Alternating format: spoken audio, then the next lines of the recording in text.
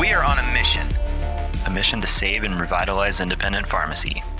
On the Catalyst Pharmacy Podcast, you'll get actionable business advice.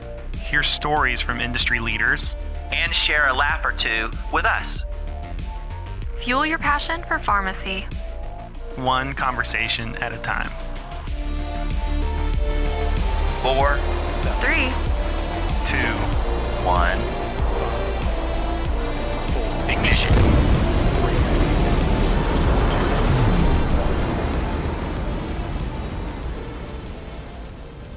Welcome to the Catalyst Pharmacy Podcast. I'm your host, Jeff Key, and I'm here today with Marcia Bivens. Hi, I'm Marcia Bivens, Director of Marketing for Pioneer Rx. Today, we're here with George Lazenby. He is the CEO and co-founder of Order Insight. George, welcome. Hey there. Didn't know where we might find you today. Well, I'm in my office, actually, in Nashville. In Nashville, all right.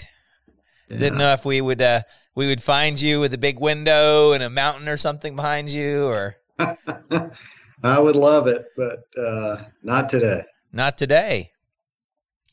So welcome. Thank you. It's been super excited for this one to get a chance to talk to you. Are you guys in Texas today? We are. Mhm. Matter of fact, we just got back from Big Montana. Sky. So Oh, wow. we were in Big Sky for a vacation and then a weekend with Pioneer Rx. So it was nice. It was cold. The first part of the trip was cold and lots of snow, and the second part was a little warmer and less snow. Yeah, skiing Yeah. when it says 1 degrees outside is not recommended. It's not that bad. You dress for it. I'm of the opinion that it's like they say about London. There's no bad weather. It's just bad outfits, right? So, Yeah, you I just agree. gotta dress accordingly, and you're fine. Oh no, my boys had layers on and they still said it was way too cold. Yeah. It was 14 degrees here last Friday, and I run trails in the morning at 5, so it's cold.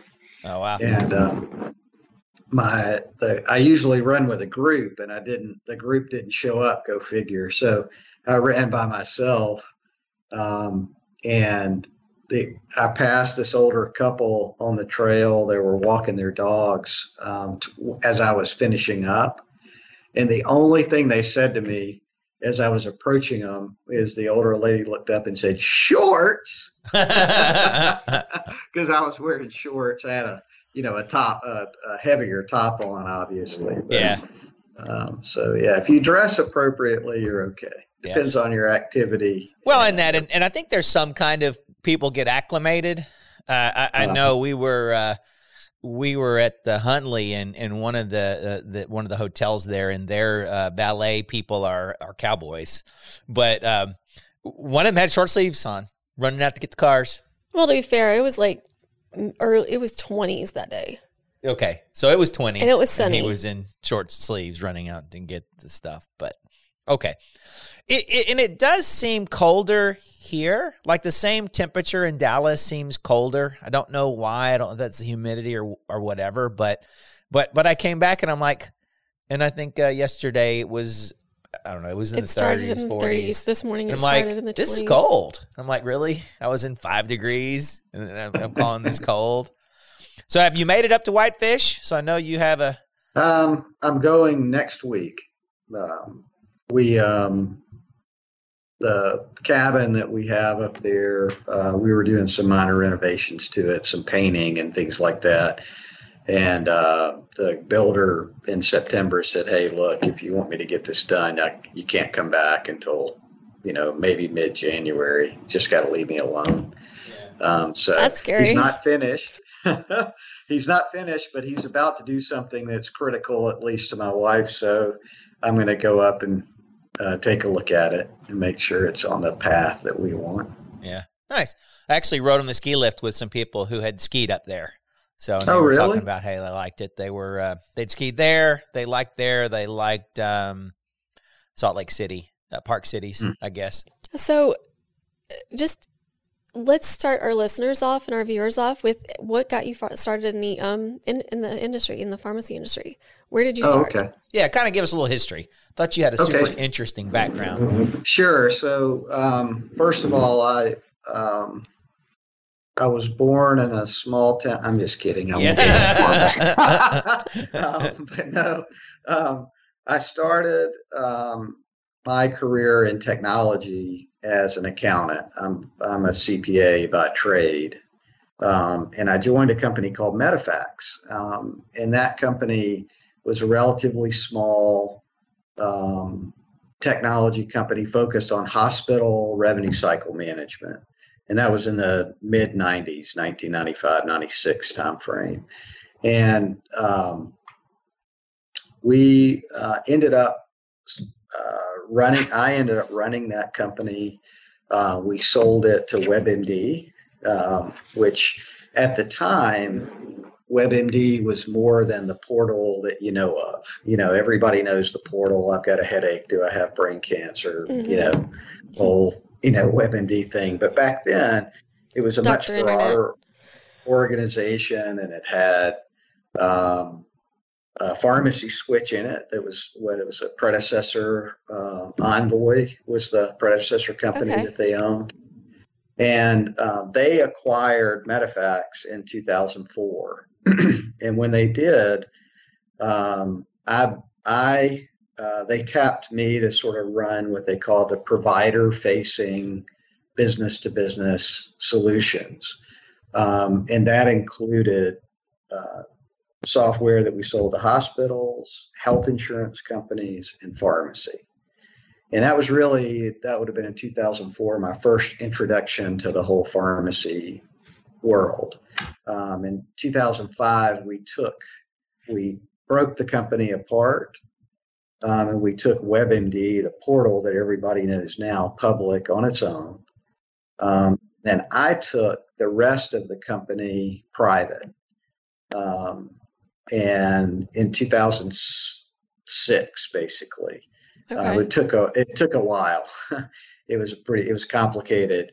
And then in 2009, 2007, we created the company called MDON, which I became the CEO of. And that company I took public in 2009. And we grew that business. It was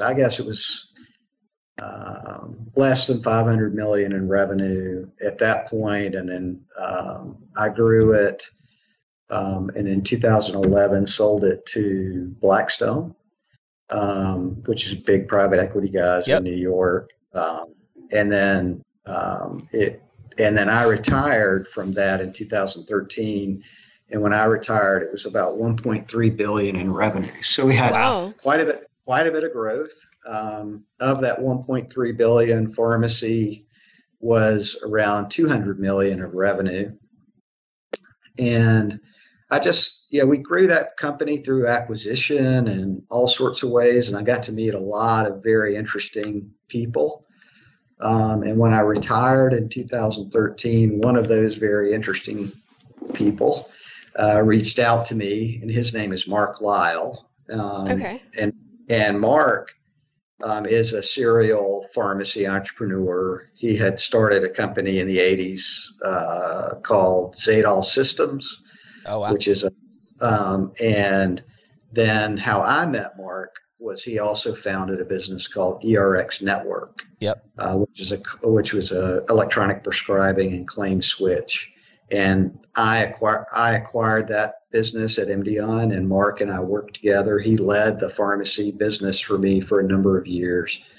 And when I stepped down, he called and said, "Hey, I'm thinking about doing something else. Are you interested?" And those conversations led to us founding Order Insight and another company, an investment company called Sochi Capital. And Sochi Capital has 5 portfolio companies today, but we're all in pharmacy, 100%. So I just kind of dove in deep. Maybe I didn't know what I was doing. Can you say what those 5 companies are? Yeah, sure. So Order Insight's one of them. Provider Science, which is sort of scheduling, workforce management for in the clinical setting, including pharmacy. RX Lightning, which is enrollment for specialty medications, RX Logic, which is a software application that runs the PBMs. Okay. So it would be like the Pioneer RX for PBMs. Okay. That we founded a few years ago, and then MedOne Health Systems, which is a PBM in Dubuque, Iowa. And that's an interesting story in and of itself too. I mean, years ago, right about the time in 2014 when we founded Order Insight, we were just looking broadly at the pharmacy space and saying, hey, where are potential areas for disruption? Where can a new company come in, do something different that everyone wants, and make a name for itself? And we looked hard at the PBM space because, frankly, nobody likes them. Employers don't like them because they typically have low service to them. Pharmacies, you guys know the story there, but with all the DIR fees and everything, they're adversarial is a sort of a nice way to say it. And we thought, there's got to be a better way to do that. And we talked about it, and finally realized that the only way to understand that market better, to see if there's an opportunity to innovate, is to get in a fight. So we partnered with the Hardig family in Iowa, who owns a small chain of, I think, 30-ish stores. And they had started a PBM years ago to protect their own pharmacies from the big guys coming in and kicking them out of networks. Right. And it hadn't really grown. So we met with the Hardig family and partnered with them to take MedOne forward. And it's been a huge learning experience. There's a lot that goes on in that market. But yeah, so is that a Part D plan, or is it just a regular PBM? No, only commercial, self-funded commercial employers. And it's probably it got its start with the small employers, and really I hate to use the word transparent model because it's been abused so much, but our objective with our company is to pay pharmacies fairly, and not play games with the spread pricing that PBMs do. So, we report to our employer customer exactly what we pay to the pharmacy, and we don't, claw back. We don't do all those things. And then, and we have, our focus is to develop clinical services that help employers better manage their pharmacy spend without gouging the pharmacy is the easy way. Right. Huh. How is that? That's in a single state? No, we have customers all over the U.S. now, but they're headquartered in Dubuque, Iowa. How is that growing rapidly, or I don't know that I've heard about it. Yeah, it's growing, I would say, deliberately. I mean, one of the things that I learned at all my years at MDI and buying companies and growing fast is that sometimes you can outpunt your coverage. And one of the, at this stage of my life and my career, what I'm really focused on is being innovative and highly focused on our customer. And so we're not gonna sacrifice those two things for growth. And because we own these companies or are invested with the founders in these companies, we don't have any external force telling us you got to grow. Right. Like when I was a public company or when I was private equity backed. I don't have anybody beating on me to do that. So we're just going to choose to stay our course and focus on our customers and try to grow our businesses that way.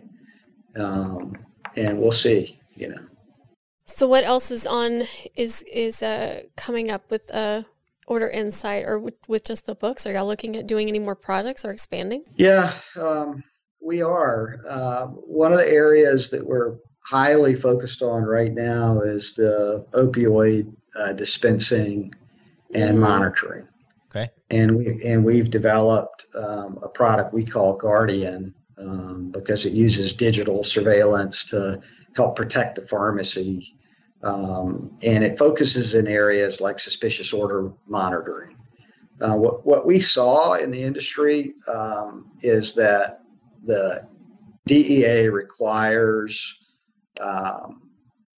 suppliers and manufacturers to have solutions for suspicious order management. Right. But no one's really the pharmacy's advocate. And it's complicated. You got to bring the pharmacy into the dialogue instead of just cut them off or the DEA just show up. But if you guys know, what we hear from our customers anyway is that the pharmacies, the margin pressure they're under and the amount of work they have to do, it's very, very difficult for them to focus on other areas of the business. And this is a very important area. And so let's just use technology to monitor what's going on and provide you alerts. Right. When we see something that looks like diversion or we see something that's suspicious, we can proactively step in with the technology and stop an order from happening so that you don't get cut off with your supplier, or highlight an area of concern for a compliance person to look at. But, as you can imagine, Jeff, I mean, no human can look across even 10 store chain. Right. Monitor all of the prescription activity effectively. So let's just do it with technology. So you're monitoring not only purchases, but you're monitoring dispensing. Yeah, everything. Everything. And, we worked, not to be disparaging of our government, but the DEA really doesn't provide a lot of guidance to pharmacies on what they need to be looking at. They basically, their point of view is, hey, you should know your customer. Right. And you should know whether something's inappropriate or not, but I'm not going to give you any guideposts. So, so we went out and hired a bunch of ex-DEA guys and experts and said, how do you look at pharmacies? Right. When you used to go in as a police force or whatever, how did you look at them? What were you looking for? And based on those, all those interactions, we created analytics. And so, is this something that you'd start working with the DEA to return that data to the DEA to help slow down the opioid crisis, or? Well, not really. And the reason for that is the DEA takes an interesting perspective. Their goal in life is to catch bad guys. Right. And that's what they're focused on. And their view, at least today, is that if we work too closely with you, your customer is the pharmacy. And in a weird way, you might teach them how to avoid me catching the bad guy. I could see that. Yeah. So what we have to do is say, okay, we're pharmacy's advocate in all of this. And as pharmacy's advocate, who should we be working with?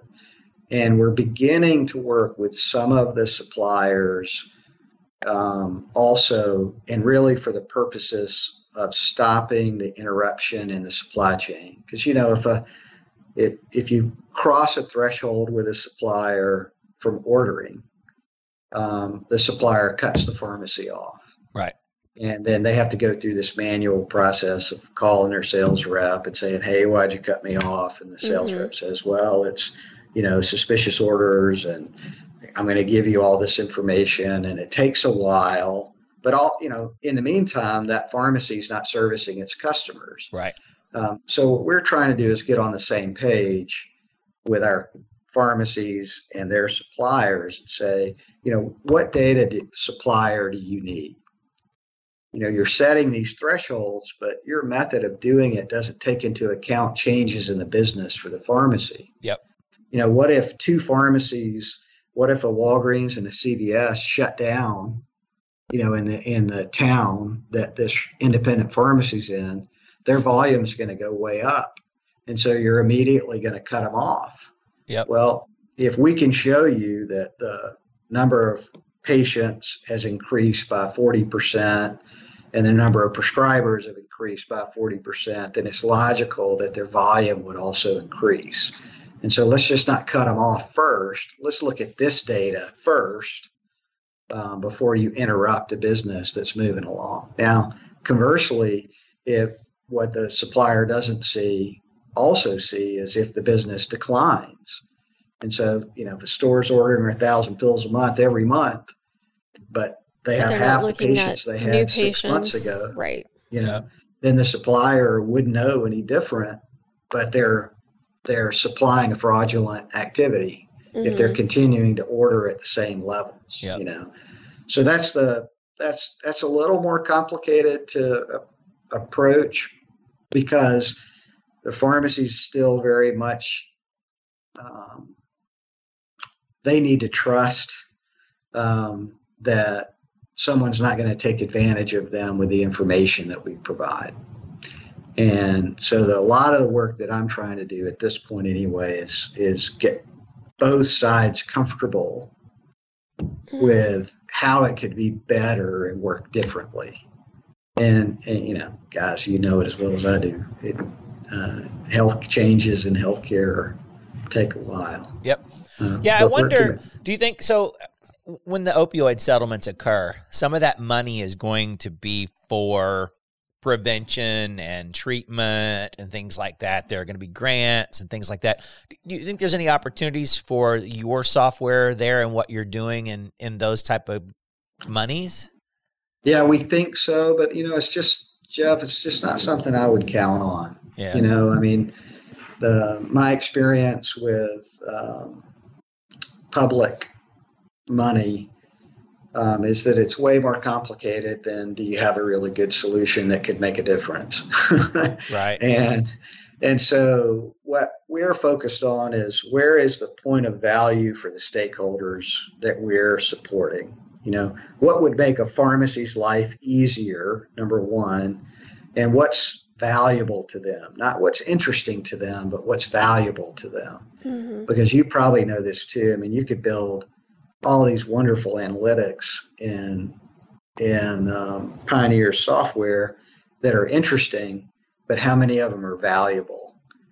Valuable meaning someone's actually willing to pay for it because it makes a difference in their business. Right. Mm-hmm. Yeah, I feel that way a lot about dashboards and stuff. Yeah, or unless it's that person's assigned job to monitor that section of the pharmacy, then they're not going to look at it. I call it Scrooge McDuck counting his gold. It's there are some things.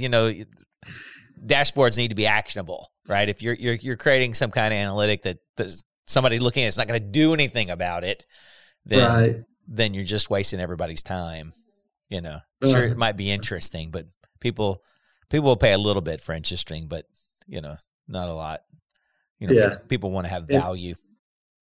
Back when I was running MDON, I had this saying internally: just because George says doesn't mean it's a good idea. Let's hear what the customer thinks, because sometimes you can just convince yourself this is the way it has to be. Right. And you can go headlong into this long effort to put something on the table, and you put it in front of your customers, and they go, meh. Right. Expecting somebody to do something or work something a certain way that you programmed it or designed it isn't always going to be the case. Well, and if you're listening, every one of them is telling us right now, I don't have enough time to do anything. Mm-hmm. Right. And that's gotten a lot worse. With COVID, We're hearing a lot of issues with... and staff. With staffing, yeah. So anyway, that's provider science can step in there and help the pharmacy with appropriate staffing. Like, one of the things that I found interesting about that business was that pharmacies typically staff heavy in the mornings. Uh-huh. If this is the staffing curve, and then the staff kind of goes away during the day, but the patients arrive heavier in the afternoon. Between 2 and 4. Between 2 and 4, which is a period of time when pharmacies typically don't have nearly the staff they had at 9 a.m. Yeah. when they're pounding away to fill the prescription. Yeah. And so what we figured out with Provider Science is, if you take that work, that available work, and you look at and you do some predictions around when the patients arrive, you really don't have to have all that stuff done by 9 a.m. You really have to have it done by 1:45 p.m. Right. If that's the case, maybe you don't have 10 people in the pharmacy at 8 a.m. You have 4, and those 4 work, and then you boost it up to 5 or 6 when the patients are actually there.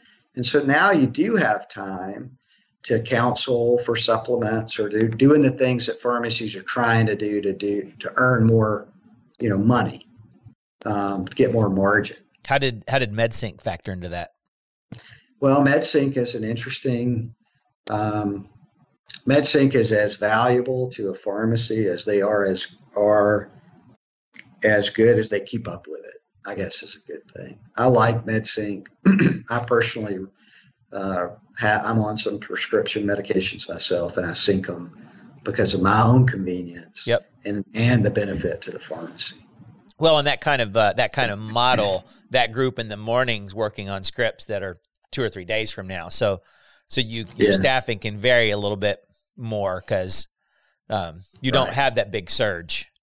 That's right. Of unexpected medications. Yeah. Well, let's take a little break and move on in and talk a little about just your personal life. You say you had some kids that you taught how to ski, and we have a wife who has some things that she'd like to change in in your house and in your cabin in Whitefish. Yeah. So tell us a little bit about the family. I have 2 kids. My son is 24, my daughter's 22. Okay. And I think they endeavor to be as far away from us as possible. So my daughter's in Los Angeles. Okay. And she's working for a big music company there, which is what she wanted to do when she got out of. She went to college at USC out there. There's not music opportunities in Nashville. There are, but not the ones that are 1,000 miles away from us. I got you. Okay. No, I'm just kidding. We have, and my son is in Dallas. And okay. He's, I guess you could say he's following a little in my footsteps. He's in public accounting. Very interesting. Okay. Yeah, my wife and I have been married since 1994.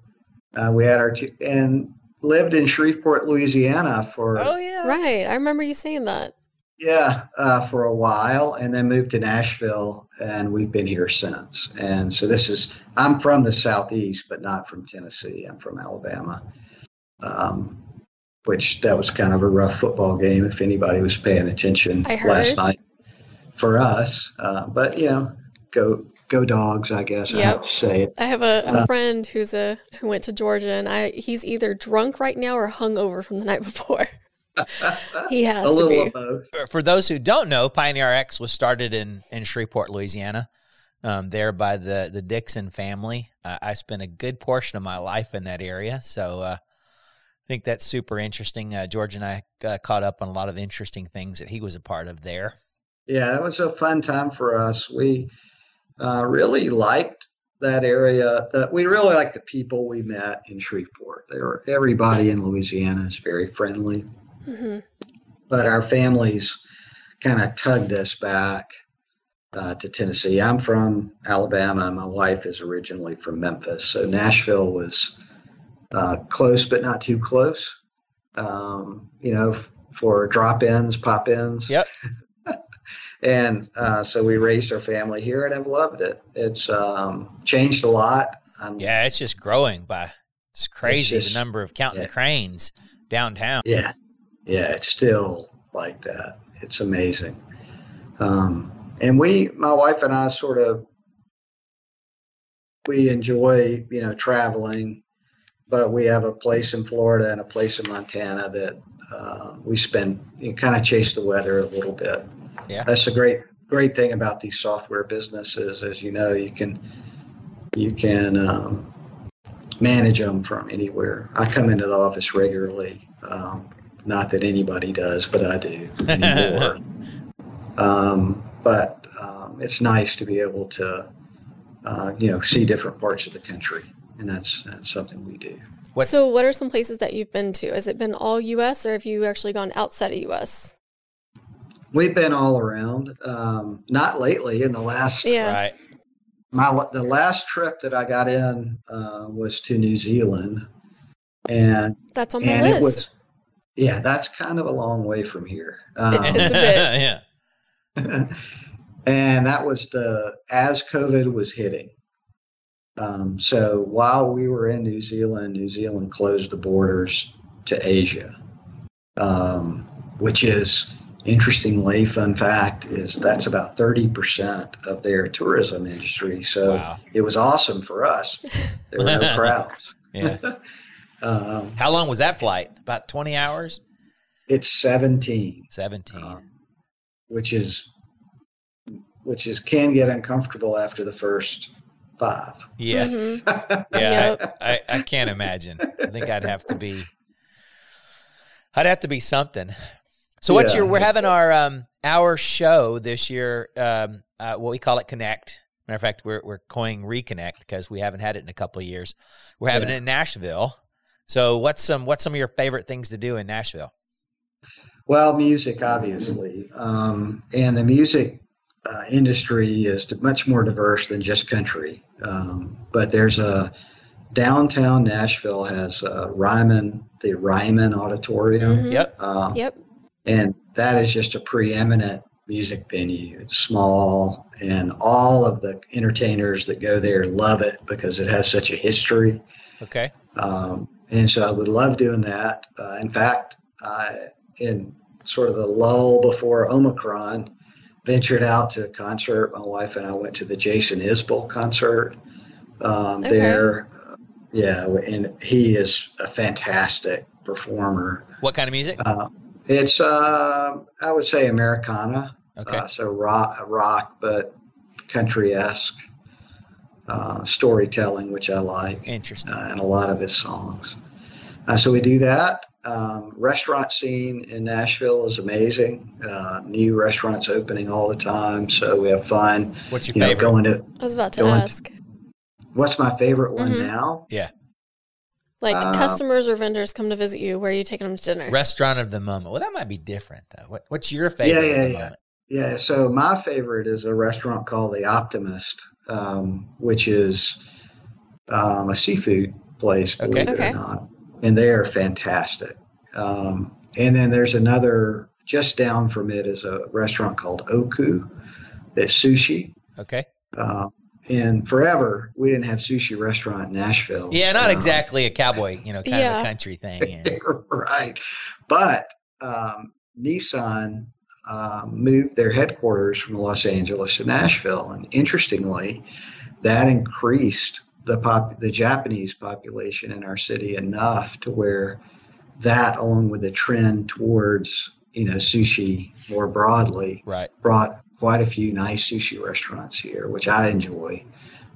So that's a good one. And then if I'm taking a customer out, there's 2 restaurants that I like. Customers kind of like the steak places. Mm-hmm. So there's a steak restaurant on the top of the JW Marriott here called Bourbon Steak.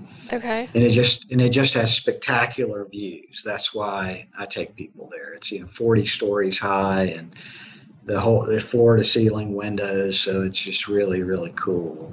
And then the second one is called Kane Prine, and I always call it Kanye to myself because it's Kayne. Okay. Yep.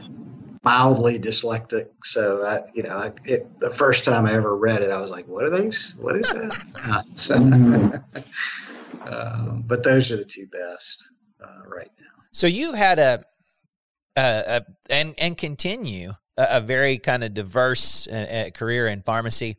And I know when we were in Montana, one of the things you're talking about is trying to get back in touch with independent pharmacy because you've done a lot of work in the chain space. So as you've done that, what kind of advice do you have right now for independents? Oh yeah, that's a good one because, well, like you said, I mean, when Order Insight started, our goal was to advocate pharmacy, period. Mm-hmm. We felt strongly that they needed an advocate in the area of supply chain, and we wanted to do that. And the business initially grew through some chain customers. So we have 7,000 pharmacies sites on the system today, but there's some big chains in there. Yep. So last year I started working back, sort of digging back into the community pharmacy space, just to get a better our software works in that space just like it does in the chain, but the challenges are more unique. Okay.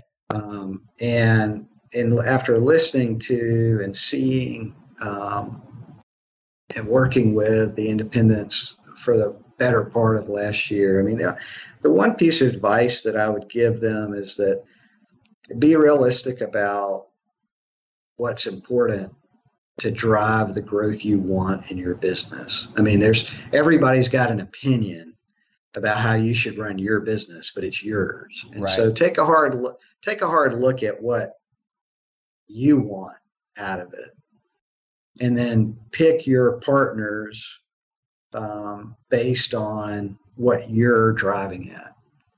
And that's an easy thing to say and a very, very hard thing to do. But what struck me was something that you touched on earlier, is that all of the what I love about independent pharmacy is that they're creative and innovative. You know, they have to be, Right. to compete.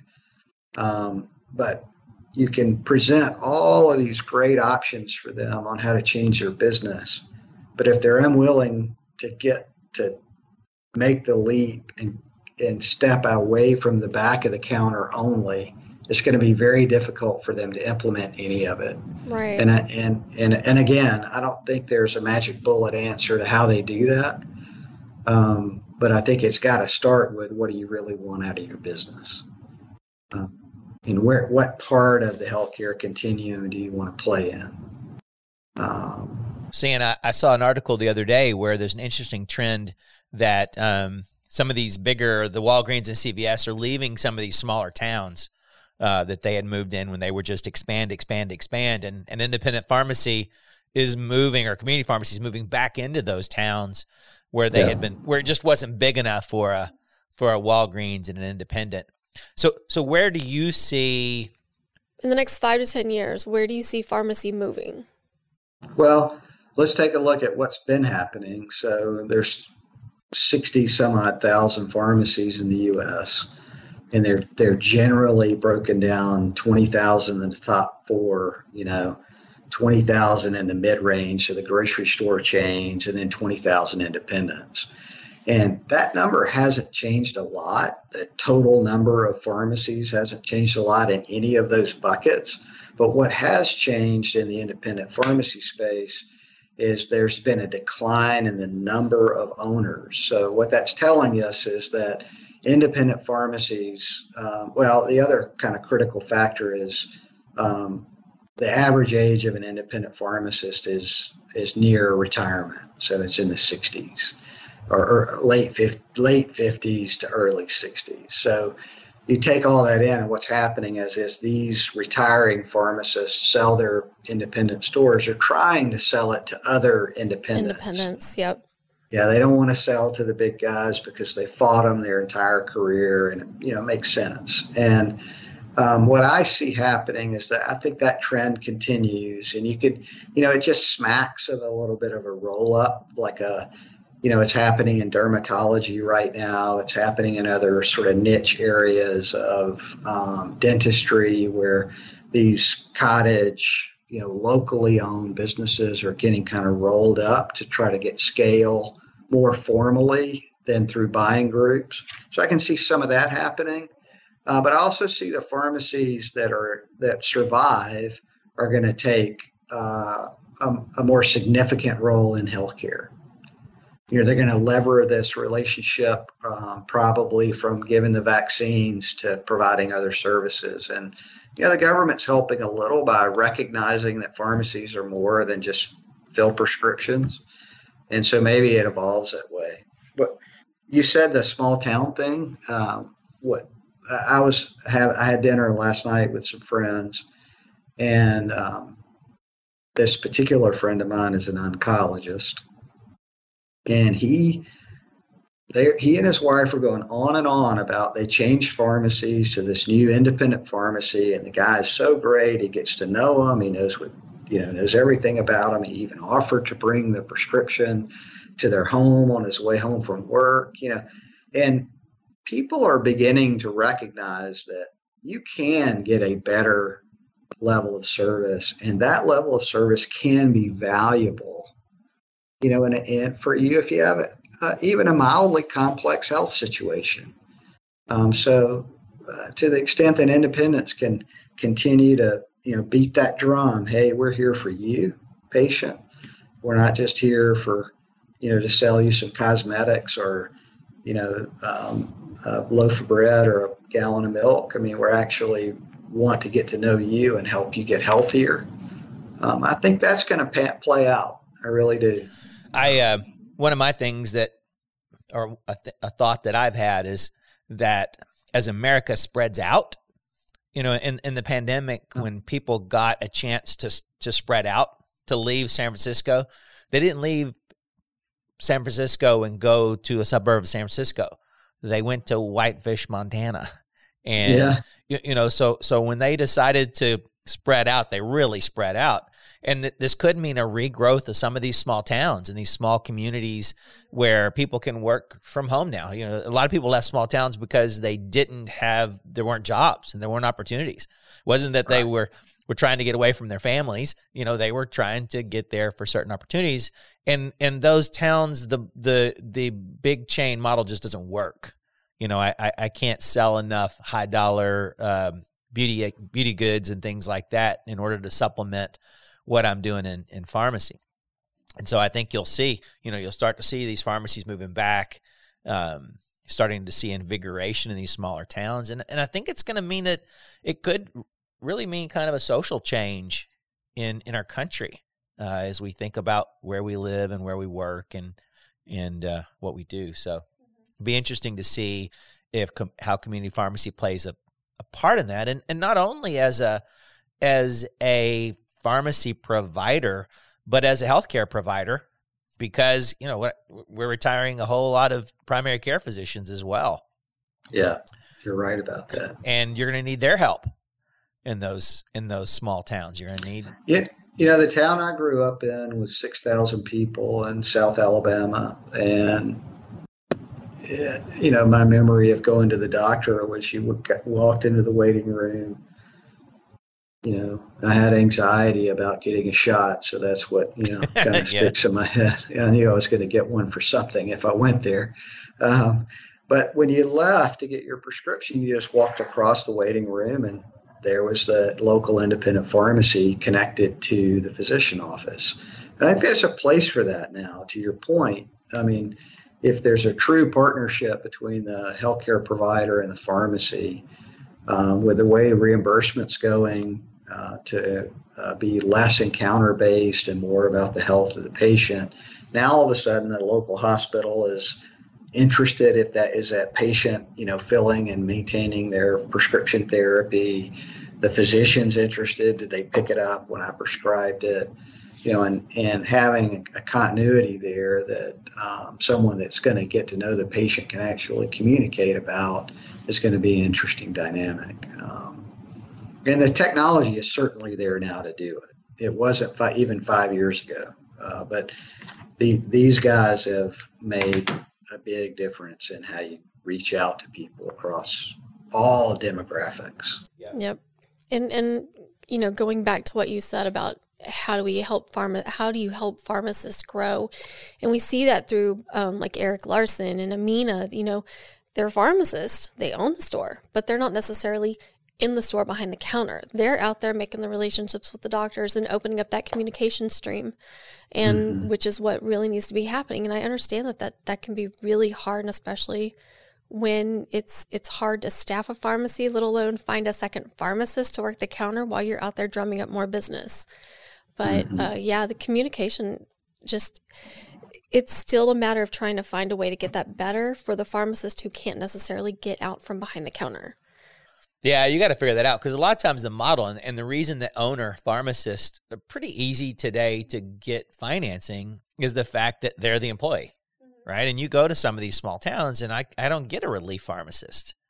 Eric's outside of Orlando, so it was a guy we got to know recently who even buying a pharmacy, he did his budget and everything to not be behind the counter.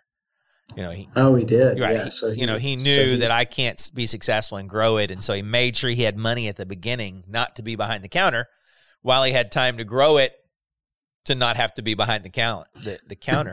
But a lot of people who are in small towns, they don't really have unless somebody traveled there to relieve them a day a week, they really don't have a lot of options for hiring a pharmacy. So, things that help with efficiency and maybe some remote check and things like that, but you still can't leave the pharmacy. But you might be able to get out from behind the counter if you could do something, maybe allowing remote check or something along those lines.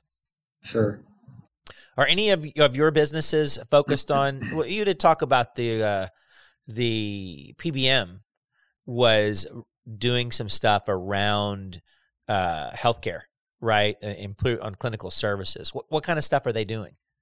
Well, I mean, the main thing, again, they are advocating the employer at the end of the day. So what they're trying to do is build clinical programs that assure that the patients are going to, get the result that the doctor is intending. And sometimes that means the patient's on a specialty med.